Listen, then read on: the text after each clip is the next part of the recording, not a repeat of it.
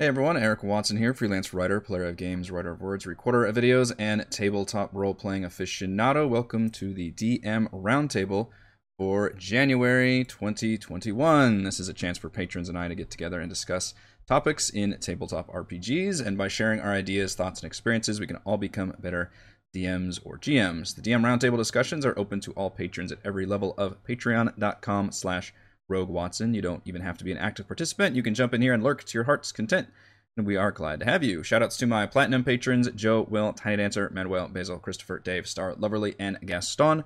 And gold patrons, RPG Papercrafts, Charming Grenade, Pretty Boy Numa, Marcos Dade, Vicente, Gilberto, Adam, Deathers of Lion, Sam, Rosh, Lumpy Spuds, Drone, Fatboy619, Skalenia, Nick, and Farty McButterpants. Thank you all very much for your support. This month's topic, as determined by the Patreon poll, is travel. How do we reconcile a normal adventuring day with long resting all the time? How do we maintain a fun pace with the use of random encounters? Do we use lots of travel rules, or do we hand-wave them all away? Joining me for this month's DM Roundtable, we have Farty McButterpants. Hello. Oh, Lumpy Spuds. Hello. Sam. Good morning. Brian. Present. And a special guest, you may know her as Miri. You may know her as Brysis. You may know her as Celeste. You may know her as Scarlet.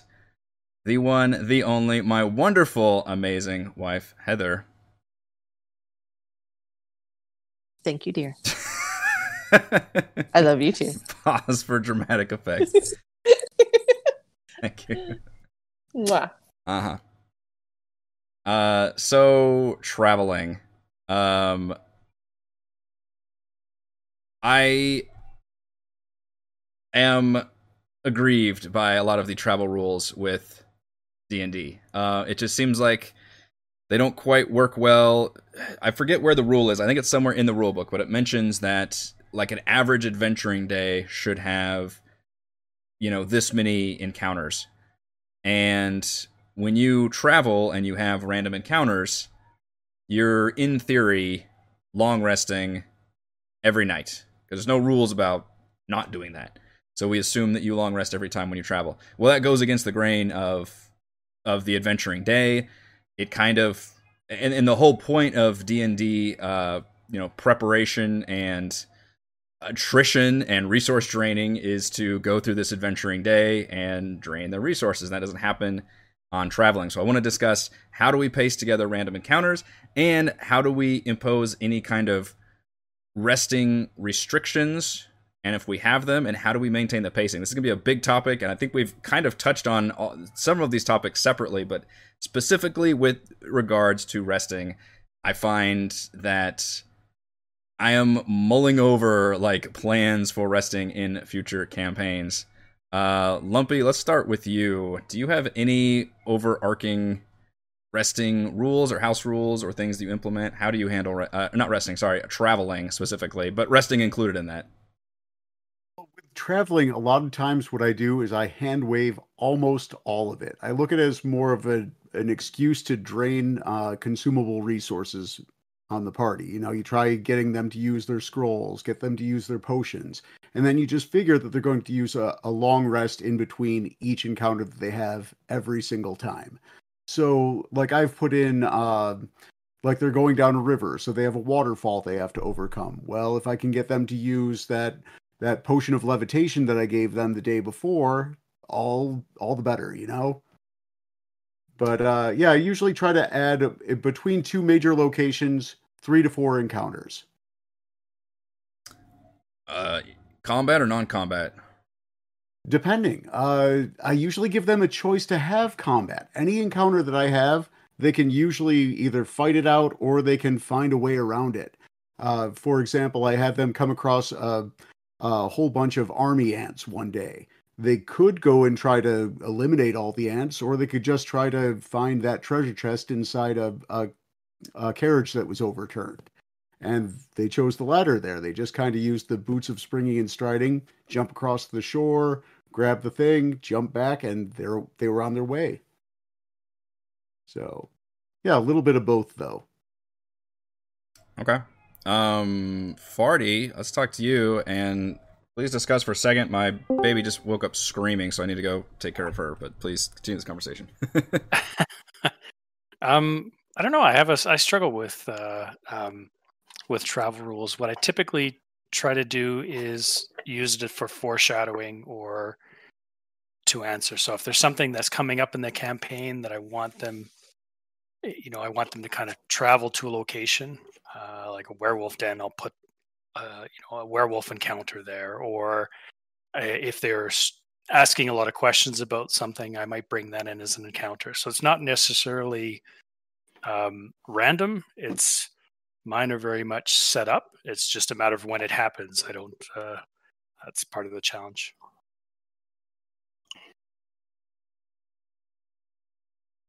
I guess maybe we'll move over to next person who wants to talk. I have returned. I'm so sorry.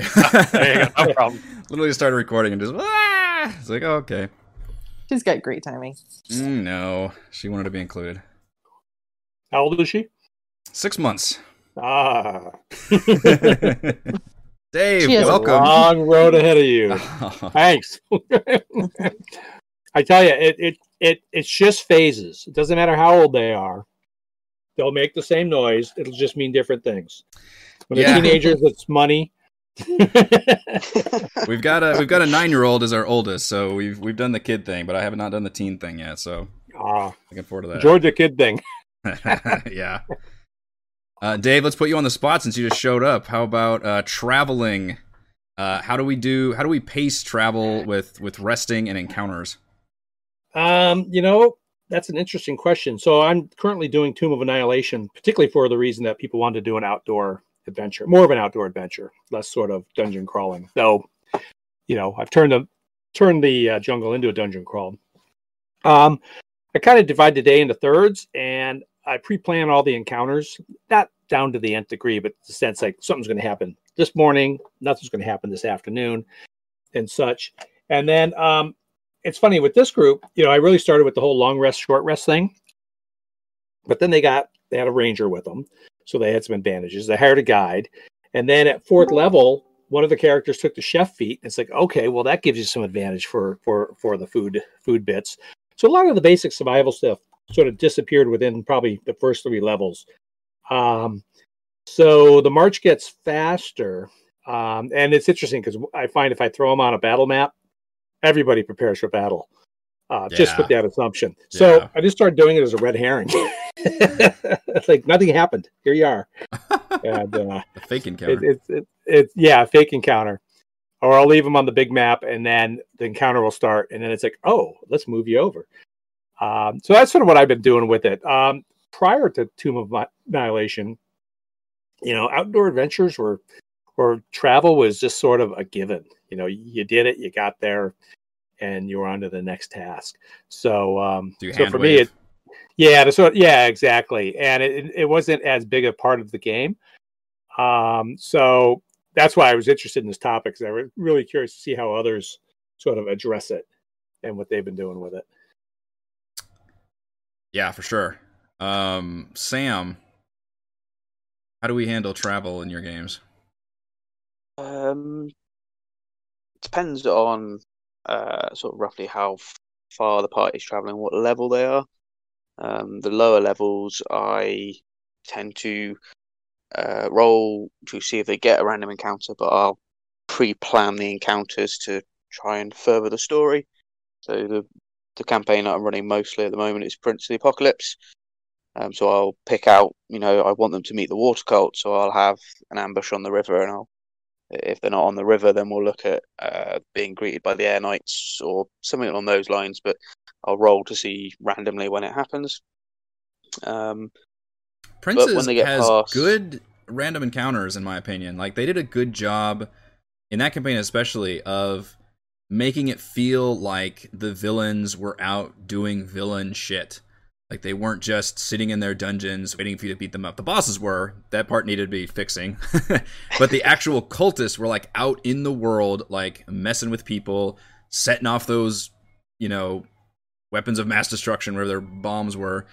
And you could meet them out in the field. So I thought, they're called random encounters, but they were actually like kind of scripted, like main quest encounters that helped further that story. So I think that's a great example of how you can use combat encounters and bring your story to life by actually using those enemies. Yeah, I really liked the encounters themselves, which is why I wanted them to experience particular ones at particular times. So I left it a little bit up to chance, but it's it's 17 or higher or 16 or higher or whatever I was rolling to give them the encounter. They were going to encounter it at some point on their journey. And then just played them in the order that I wanted them to play, so that they had reasons to go and visit different cults at different times and find out about things. But really, I only do that up to sort of like level 7 or 8, because when you get past that level, I tend to find that encounters while traveling just become a chore. Because and you're either putting in such a big fight that's going to take a whole session, and then we've just done a whole session and not really got anywhere. Or the encounters are going to be so easy that they just wipe them. They might do like 3 in a day and it won't even phase them, and then they long rest and it doesn't matter. This sounds exactly like the next day. That's exactly the conversation the wife and I was having. Dear, would you like to jump into this conversation? It's been interesting listening to it. So with me and where I come from, I come from a strictly player piece of it, for having to do the travel and things like that, and not being involved in the go give her a pacifier, and not having to be involved in the planning and things like that. My biggest thing with travel, and I'm sure I'm about to hear it from all of you DMs here, so y'all be nice to me,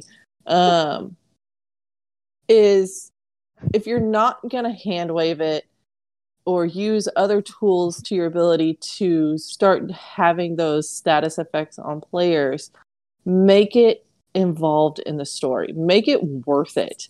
Because to me, as a player, if you're like, okay, you can only travel 3 miles a day for, I will use Tomb of Annihilation, for example, because we just finished that one. It's a slog. It starts to bring, for me at least, and this is just my opinion, it brings the game down. It makes it less fun. And to me, D&D is all about having fun with the players and with the DM and having that great experience. So I know that there's random encounters that you guys want to do because it's so cool. This is the greatest villain, or this is the coolest animal beast thing that you have found. You want the players to fight it, or it to eat your players, or whatever. But it quite honestly, if it doesn't involve or move the story along, is it worth it? Is it worth it to do that to your players, knowing that they're now about to go into this ultra mega dungeon or wherever, and they still have to travel to get there and all of that you're not going to hand wave, and they're going to have to go through all of these different things? It comes down to, is it worth it to the story and to the experience? I think you're spot on with that. As a DM and as a player, I agree absolutely with that. If it's not adding to the story and to the fun, then don't do it. But if you can make it add to the story and add to the fun and not make it a slog, it's definitely worth going for. And I think, in my games in the past, I always sort of thought of it as a slog, so I just really hand waved it. With Tomb of Annihilation, it's really it's a big, the environment is a big part of the story. So as a DM, I have got to really sort of change my mindset about it and make it interesting and fun, and not a slog. And that's always a challenge. I don't think you necessarily need to change your mindset. I think you just need to look at it a little bit differently when it comes to the level of the players. At the beginning of Tomb, I think Eric had it right. Sure, we'll do some random encounters, we'll do a couple of things.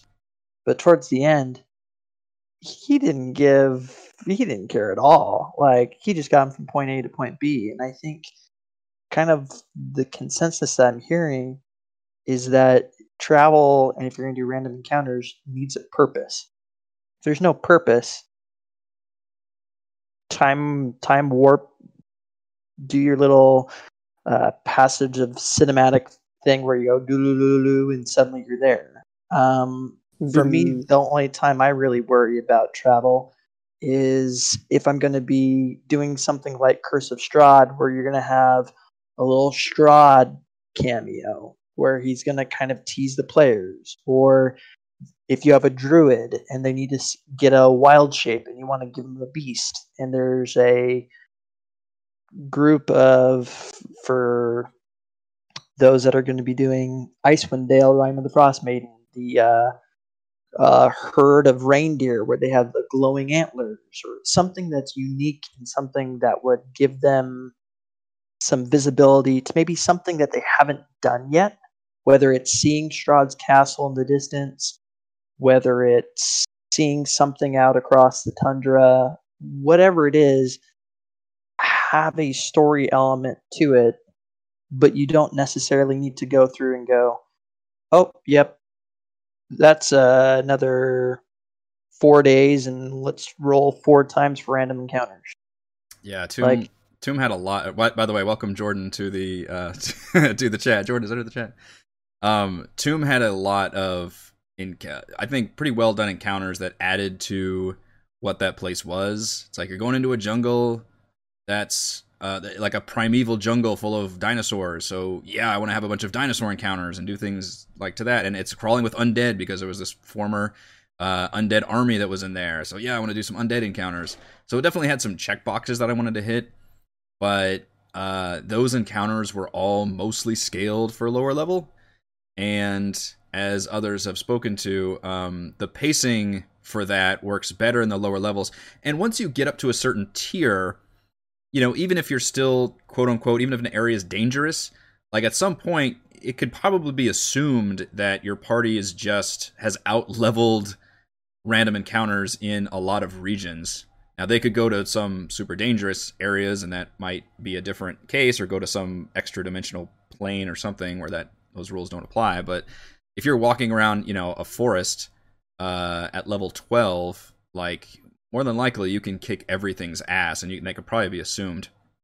The other thing I want to speak to is, for our group specifically, I've definitely grown less and less enthused with random encounters, because our group is not playing for 4 hours or 5 hours or 6 hours a week or every 2 weeks or whatever. And combat, you know, as fun as that is in D&D, takes a lot of time. So when I think of random encounters at this point, and part of this is the conversation I've had with my wife, like I am seeing that they do need to start being more meaningful. They need to start having some context there. Now, some context can be, hey, you're in a unique, dangerous area, and I want to show off some of the denizens here, and they might not be, you know, directly related to any kind of story or quest, but it might just still be a neat encounter. But I think those should probably be used sparingly overall. I think one of the things that I saw, I don't want to pull Critical Role, but I think they did a good job with this, even at higher levels. They started with lower level encounters where they'd run into a group of bandits, and they didn't just straight out kill them. Sorry, that might not be the case with most groups that play, and that's a show, and I don't know how much of that's actually realistic to how most people play. But later on in the game, they would run into those same NPCs again and again and again. It became almost like a running gag or a running joke. And I think the same thing can happen if you throw actual NPCs with real story beats, real things like Strahd, like the Arcane Brotherhood, like Wizards of Thay, like things like that, where they're not necessarily things that the players will necessarily attack because they go, oh crap, this is higher level than us. Right. Or they attack it and later on they encounter it again. But I think that's the reason why the Grung were so interesting in Eric's campaign. You run into them once or twice, and they were these annoying little pieces of crap, and then for some odd reason, those things had survivability. Well, not against George, but still. Like, and then don't think survives against George. Yeah. Yeah. So I think NPC and random encounters can be random, but if you have things where you know you're going to get a certain reaction from your players. You're going to get a certain reaction from the group, and you know it's going to play into the fun of it, then I would say go for it. But I would tend to move away from random and do more of orchestrated or chosen encounters. No more tables once you get past level 5 or 6. Yeah, when we very first started Lost Mine years ago, when we first started doing D&D, and obviously you can watch all of our mistakes and missteps along the way. I was literally rolling for random encounters because I didn't know any better. I was just following the rules for that. And that has obviously evolved through the years. And then by the time I got to Tomb, I didn't roll for any of that. Instead, I looked at, okay, what does the pacing look like for how often we should have encounters?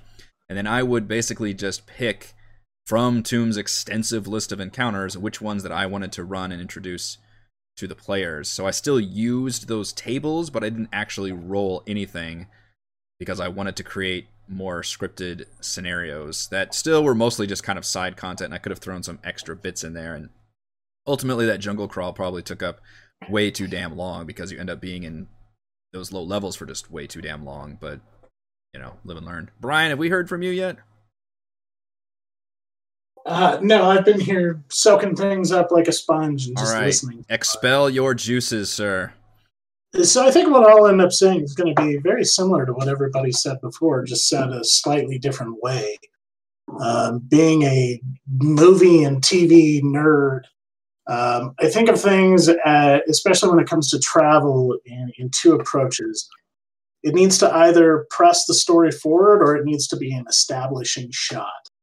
If you ever have a scene in a movie that's not an establishing shot or something that's not pressing the story forward, it's just useless. And travel should be treated the same way. I think anybody who skips travel is missing a huge opportunity in D&D. It gives you the chance to kind of establish the setting or changes in the setting. So I was going to use a Rime of the Frost Maiden analogies, but I'm going to avoid that one for now. No specific spoilers, please. That's right. Just because I've been prepping that one. We start on Thursday. Oh, boy. But so like Dungeon of the Mad Mage, when they would head back up through the levels of the Undermountain and back up into Waterdeep, the only encounters I would have them run into is things that would establish changes that have occurred as they have been down in Undermountain, like shifts between the Xanathar Guild and the Zhentarim, or things like that. And I think the travel should be treated the same way, of like establishing the dangers of the area. You know, run a Yeti encounter up in Icewind Dale, but don't do it 5 or 6 times. Right. I think encounter tables are well-meaning but poorly utilized. Mm-hmm. Just because everybody, or not everybody, but a lot of people like you will assume that, well, it said I needed to roll off of an encounter table, so I'm going to roll off of the encounter table. And hey, look, we're dealing with the raptors again. Yeah, you're right.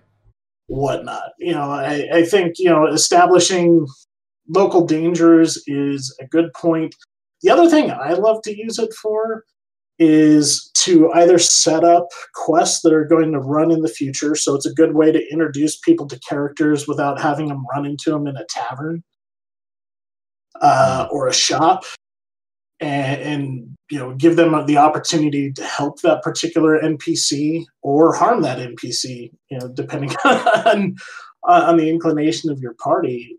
That's funny you mentioned that. I plan on doing that with one of the Chapter 1 quests in Frostmaiden. I won't say which one, but it might even be written like that. I don't remember. But yes, in terms of meeting a quest, you don't, you know, you might leave a town and have some quests, and then along the way, just walking along, you'll end up with a, you know, NPC with an exclamation point above their head needing some assistance. Oh yeah. And then I'm famous in my group as a DM for being the king of unintended consequences. Well, giving the characters some kind of encounter that forces them to make a choice. And then there's going to be a consequence for that choice somewhere down the line. It might be that session, it might be right then, but typically it'll be towards the end of the campaign that NPC or that NPC's brother is going to show up, and their choice will have not turned out so well for them. Just adding some interest and some depth really into the setting. I think those are the main things that I use travel for, rather than just, hey, look, it's Pokemon. You ran into this. What attack are you going to use to get rid of it? Yeah, that seems to be the least satisfying way of doing it. I mean, I do appreciate the world building. What I like encounters that don't lead to combat necessarily, but just still have some world building stuff in them. And it's not just like a sentence that says, hey, describe your players to this, but it's actually like a scene that happens that your players can choose to be involved in and make a thing if they want to. In fact, in our current campaign, War for the Lost Plane, Chris kind of does that with a lot of our encounters, where it's like, hey, you come across a tribe of tiny coconut people, and this is just what you see, and then we can sit there and have fun with it and giggle as long as we want, or we can just kind of nod and move on. But it's none of that is necessarily meant to be even a full-on, like, there's no skill checks there, there's no real, encounter material. I probably would like a compromise where, between point A and point B, there's at least one thing for players to do or some event to come up. One thing I do want to ask everybody, which has to do with travel, is if you offer any rules on resting or having to take shelter or survival checks. I mean, there's rules on like foraging in the Dungeon Masters Guild. Does any of that affect how you rule any kind of resting restrictions, or do you just say, hey, whatever, a day's gone by, you're just long resting all the time? Does anybody have specific rules, I guess, for that, for like travel resting versus in-town resting? Because this is something I've been grappling with a lot. I'll jump. Oh, go ahead, Brian. Oh, I was just going to say, for foraging, I find the rules in 5e to be grossly cumbersome, and I don't mess with them that much. Especially like if somebody's brave enough to, be a ranger in a class that's not a wholly popular class to take. It becomes kind of a moot point. When it comes to resting, I just keep in mind with the encounters that they're going to have, a rest more often between encounters than you would in a dungeon, and so I will tweak the encounters appropriately. But that's really all I do with it. Dave. Yeah, when I started Tomb, I was thinking I would do exactly that. We'd really get into the foraging part of it. But then very quickly I realized that wasn't going to be fun. Mm-hmm. I had a player. I had a player who was playing a druid, so they got good berry. It's like, okay, well, they have to worry about food. They had a ranger. They ended up with a halfling who had the chef feat. So there you go. And then I decided early on that the guides, if they picked a good guide, and they did, they picked Azaka, that she'd basically be able to fend for them. So, everything they killed, they could eat. Oh, there's a great dinosaur. We're going to barbecue that one tonight. So I thought, rather than making it drudgery, it became more like background of, wow, we've never eaten so well. And then when, they lose their guide, suddenly they got to sort of figure it out on their own. But yeah, it really became a non-issue. But I agree with Brian. I was looking at it, the rules of the foraging. I was trying to figure out how to really make it into gameplay, and it just wasn't going to fly. Still automatic long rests every day of travel. No, a short rest, and they have to look for a long rest. So they're pushing the short rest. That's what I'm getting at. Yeah. Yeah, but I've got elves and people like that or players like that, or characters that some of them need it, some of them don't. I got a Hexblade Warlock. It's like, okay. So there's only a few characters who really benefit from the long rest, and it hasn't been a huge issue. I tried to pull exhaustion into it, which I have a little bit, but it's the same thing because they're not dying out there. The exhaustion's not such a big deal. So I've kind of let it slack a bit. Yeah, that's a tricky one too. Putting rubber to the road and actually talking about Icewind Dale, Rime of the Frost Maiden, because I feel like that's where that question came from, but we're still talking in generics. I think it definitely depends on the pace of the party. If the party's trying to get from point A to point B and they're going at a regular pace, maybe figure out some way to hand wave it. If they're going at a quicker pace, then the question becomes, do we bring in exhaustion?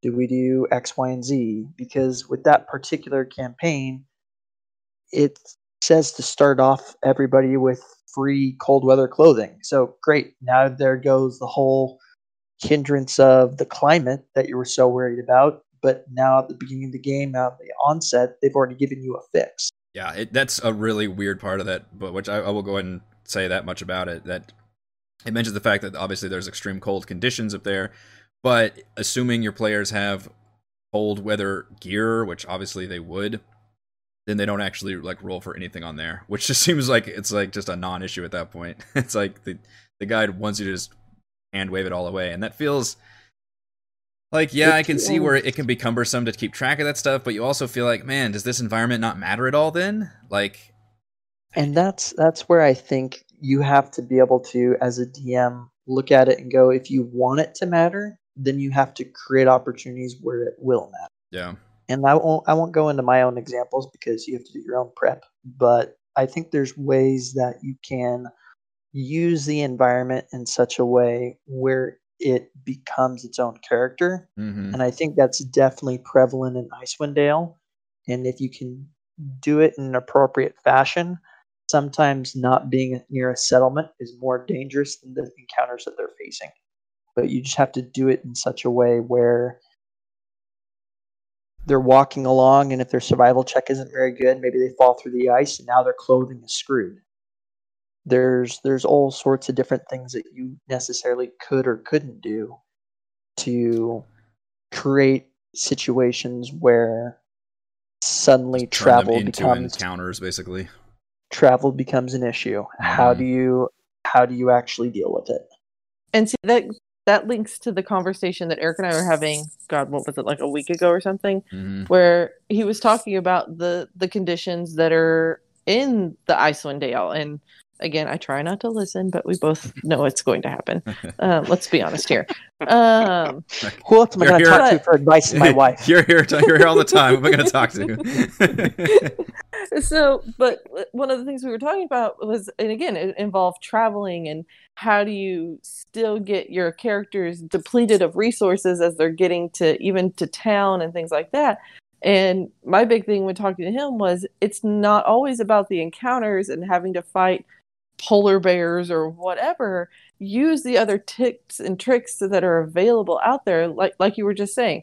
Use the environment. Okay, so I need everyone to make a navigation check to see if you're even going the right direction, and if not, and then your survival check. Did you, just like you said, just fall through the ice and now your long pants that were keeping you warm, one leg is now tattered and you have half your speed and it's going to take you longer to get somewhere. And then on top of Johnny that, yes, Johnny Half Pants. And then because of that, you can throw in exhaustion then. So by the time your players reach town, what should have taken them 2 days to reach town really took them like 5 days.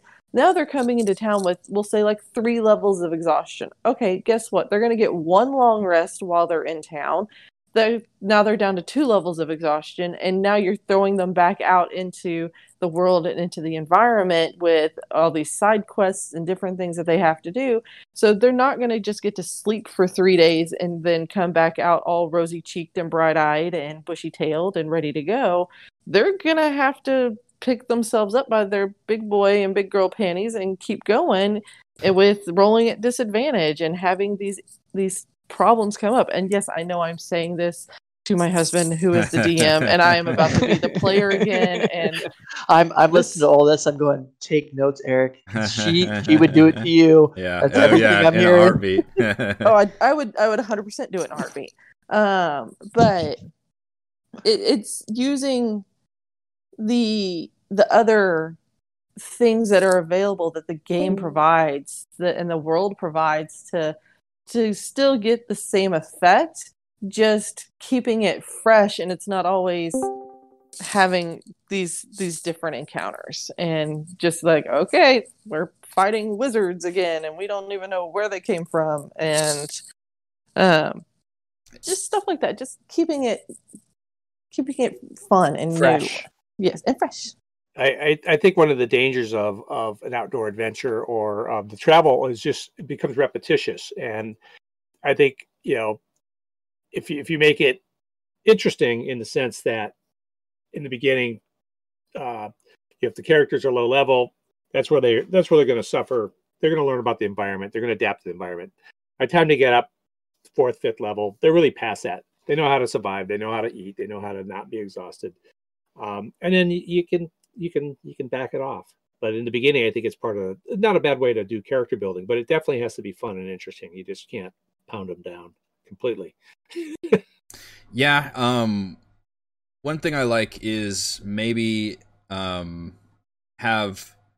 you could have separate rules for areas that aren't just your overland travel in general, but are a specific region that is technically an overland area, but might have some kind of extra effects over it. And to use an example from, like, I don't know, Prince of the Apocalypse, like there was that Sighing Valley, I think it was called. That's the air cult, kind of where their tower is and kind of the outside of there. And that had like its own separate map that was not really a hex crawl, but it was a region. And you could have some kind of like extra environmental hazard in there and essentially turn that into a dungeon crawl, which is similar to how a lot of people, including me, did Chult.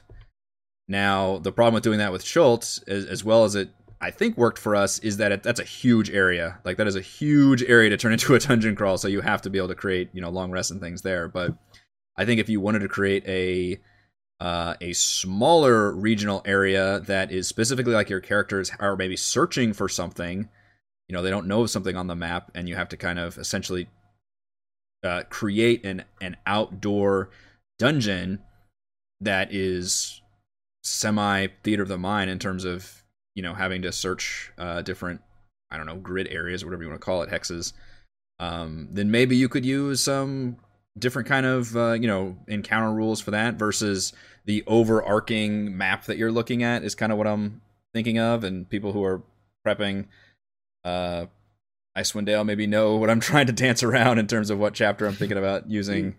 I know. I think I know what you're talking about. Extra rules from for back in the. Oh, sorry. Back in the Princes of the Apocalypse, I remember that valley. In fact, I use that idea a lot in all of my homebrew adventures. I put one of those maps on the landing screen for different regions that they're going to, and say, okay, what region are you going to? Oh, it takes a couple days to get there. What are you searching for there? And I usually use like just that as a smaller map right on the main screen. Kind of hard to describe exactly what my main screen looks like for all my players, but I have a party token that they can move around, some basic information on the screen, and on that map, though, I'll put locations out like you did with Chult, like here is this temple, here is this rock that's important for some reason. So they're great tools for the storytelling, though, because then it lets your players kind of choose which encounters they want to do. You just prepare like a dozen different encounters in the area, and they can kind of wander around, see which ones they want to do. Yeah. Sorry for going off there. No, that's great. So yeah, in terms of just the overarching overland travel of a region, it's still tricky to wrap my head around how to make that work well in the context of using 5th edition's rules. Like, the adventuring day thing just does not work unless you're in a dungeon, I think. And the reason why Chris, for example, preps like an encounter outside like a dungeon right before we go into a dungeon, is so we don't have to get around the fact that, we're just long resting all the time when we're running around. What I wish was the case, I guess, is that there was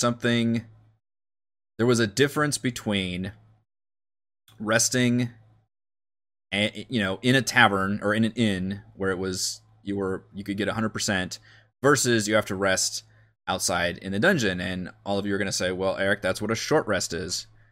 And I would agree that seems like a great solution, except there are a lot of classes that don't give two shits about the short rest other than their hit points, and they're still entirely long rest based.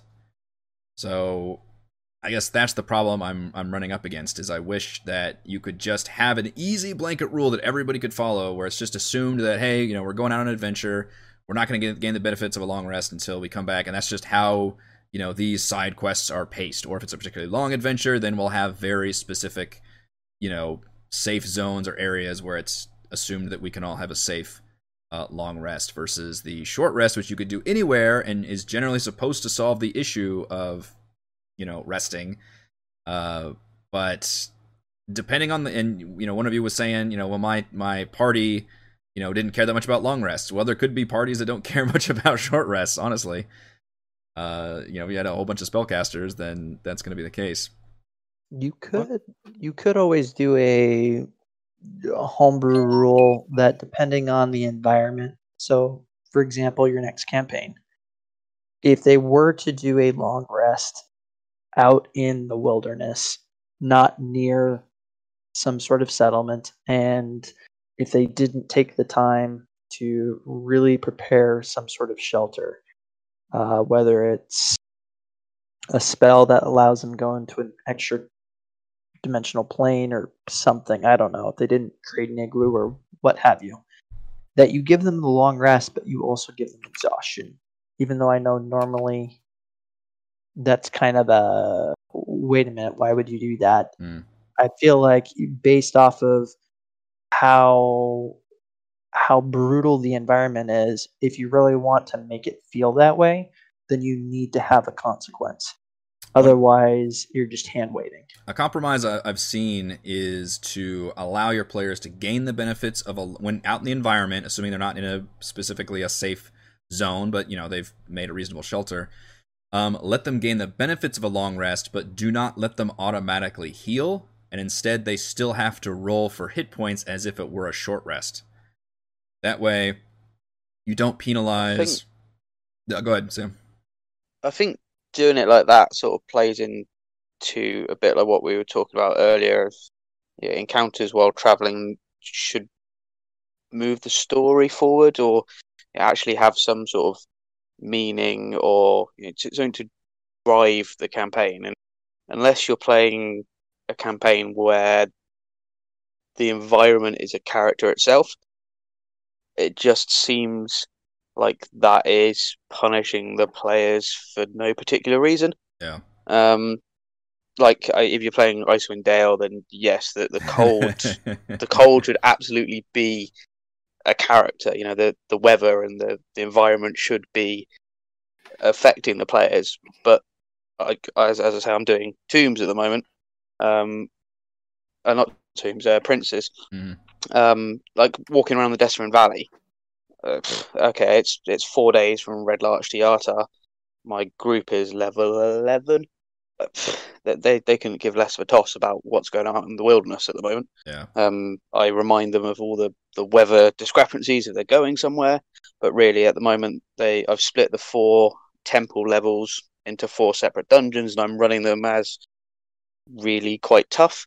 So, like, long resting while they're walking through the wilderness doesn't matter, that they're not really encountering anything at the moment because there's nothing out there that's going to affect them. But when they get into the actual temples, they're not long resting in there. It's way too dangerous. They're lucky if they get a short rest. So that also speaks to the high level thing that we were talking about, where a lot of what I think we're discussing in terms of at least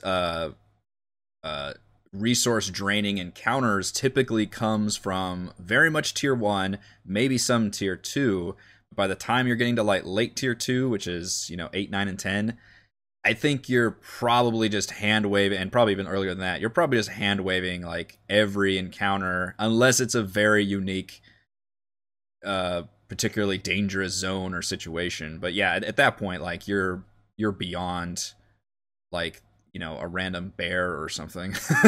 It's just not going to really affect the party. Once players have that hut. Man, that frickin' hut! I swear to goodness. I mean, yeah, that's problematic spells. That's gonna be a different topic. It's just funny because that hut literally just is like, it's the I win for resting. It's like, well, we're just gonna cast this hut, and then what are you gonna do? Put transforming snakes in our hut? Like, maybe I'll do that once. Everything you can't buy is a mimic. That's right. It just so happens. You guys were on top of a purple worm nest. That sucks. I mean, And what's weird is, you know, thanks, Heather. at some point, like I'm generally okay with players solving problems by using spells, but that one in particular, I believe you can cast it as a ritual, and then you're just long resting at the end anyway. So it's like, as long as you have any kind of 3rd level or above spell slot at the end of the day, you're just getting that like safe zone spell. And there's a couple spells I think that do that, where it just allows you to like solve all the resting issues, which is partly why I mentioned that all these random encounter, you know, traveling things we're talking about is mostly tier 1, because I believe the Tiny Hut is a 3rd level spell, which comes online at 5th level, which is a good indicator for like, hey, maybe your players have kind of mostly graduated beyond the need for random encounters. And at that point, it becomes very unique, special, you know, scripted story encounters or particularly memorable moments that you want to make, in which you don't care if your players are just constantly long rested. I think at higher level, travel takes a different form. It's no longer walking from A to B. It's no longer carts. It's no longer horses. I think when you start using Zeppelins. Yeah, if you use airships, if you use ships, if you use different like spells like tree stride or what have you, like there's different things that you can do, even teleportation circles and all that kind of stuff, which can hand wave things away, but you can create opportunities where things can become unexpected. So Yeah. if you know that your player's getting to a point where they're going to be changing their mode of operation, then you can either hand wave it away, or like Dave was saying, you just change the way that cinematically you take a different type of opportunity. New opportunities present themselves, and if you're not taking advantage of them, then you're missing it. Then you're missing something. But I think that's part of the reason why you're bringing that the environment in at the beginning, first few levels, is because you're showing them how difficult it is, and then they go out and try to figure out, okay, how am I going to overcome this? Am I going to get this specific kind of beast to carry things? Am I going to pick up these spells to do it? Once they've got that, they've solved the problem. So it's, you know, it's gotten the effect anyway. Right. No, you're absolutely correct.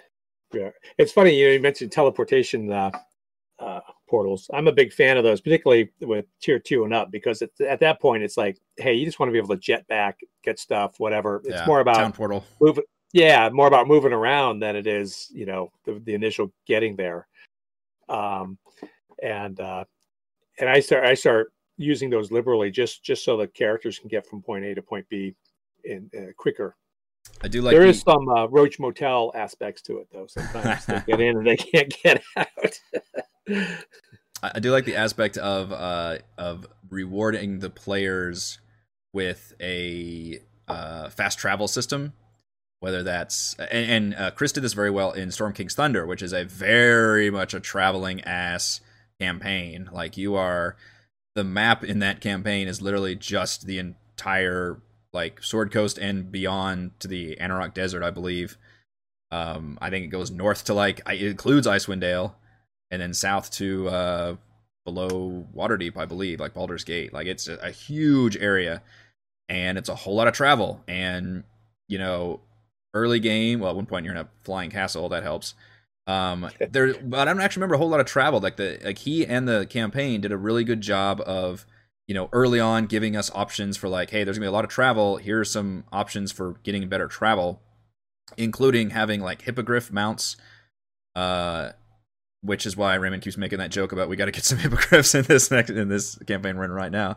And then eventually getting teleportation circles to teleport to certain cities, because we all knew like, hey, we don't want to be jacking around with just walking up and down these roads and having to deal with any kind of encounter. So I think even as, you know, players in that campaign that involved a lot of travel were like, we don't even want to really mess with this too much. So I'm definitely hearing all that. And it's difficult, you know, especially coming from Tomb, which was such a hex crawl, which is a whole different barrel when it comes to travel. I have to unthink a lot of that planning and prep, while at the same time still continuing into a campaign in which a dangerous environment is part of the storytelling, and making one that's not a drag, but hopefully adds to that campaign. And then if I have to come up with some kind of decent resting rules at the outset, because I think that's what I really like to do, is just have them in our house rules. Be like, hey, here's just some nice plain rules we can all get accustomed. Whether that's you have to make con saves for exhaustion, or here's the resting restrictions, or whatever else have to be made. That would put me at peace of mind. But it had to be something that we would all, it's a collective bargaining agreement at that point, just to make sure that works for our group. Knowing that a bunch of just random encounters is not something that I'm interested in developing, and not something I don't think my players are necessarily interested in planning and playing through, but hopefully still make that enjoyable. I think we can start wrapping up this topic for travel. We've got a bunch here, so I want to make sure everybody gets a final say. Let's start with Jordan. Final words on traveling, resting, pacing, anything that has to do with travel, encounters, all that. I think travel definitely has its place, and I think that as your group and your game evolves, that you can change things to make it more interesting. Even in a homebrew game that I ran, we had it where people could teleport out, but they had to quest their way Odyssey style back in. So if there is a point to travel, if there's a narrative beat, if there's an opportunity, then sometimes it's not very easy to see, but if you look for it, it does have a place, and resting is a component of that. Indeed. Lumpy, final thoughts on traveling? I kind of try to think about it like traveling through hyperspace in Star Wars.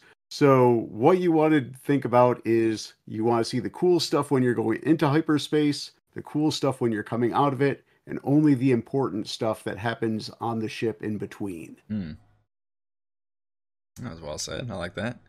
Sam, thoughts on travel? Well, obviously travel is important. Parties have to get from A to B, but what happens while you're traveling really, for me, depends on the level of the party. Lower levels, it's random encounters can be useful as long as you sort of theme them to what you need the story to be. But as you get to higher levels, the party will have learned how to survive in a region. They'll be too over leveled to deal with that group of bandits with their pockmarked swords. So it's better to just add in sort of large scale scene setting and story elements. The Farty, final thoughts on traveling? Yeah, I agree. I think it's you want to set the scene, and like whether you're in the frozen lands of Icewind Dale, I mean, if you have to sleep in -40 weather in the middle of nowhere, or if you're in the jungles of Chult and you're sleeping in a tent in +100 humid weather, I think the players need to feel a little bit of that, understand a little bit, even if it's just off the beginning, kind of give them some feel for what that's like. Yeah, I'm certainly leaning towards that. Dave, talk to me about travel. I definitely agree with the set scene and convey the environment. I see it as really the level based, particularly tier 1, tier 2, relative to how it's handled. I definitely believe in sort of planning it out ahead of time. Forget the random encounters. You have them set up ahead of time, know what you're going to do, be ready for it. And most importantly, make it fun and make it relevant to what's going on with the story. And I think that makes it easier along the way. Indeed. Brian, final thoughts on travel?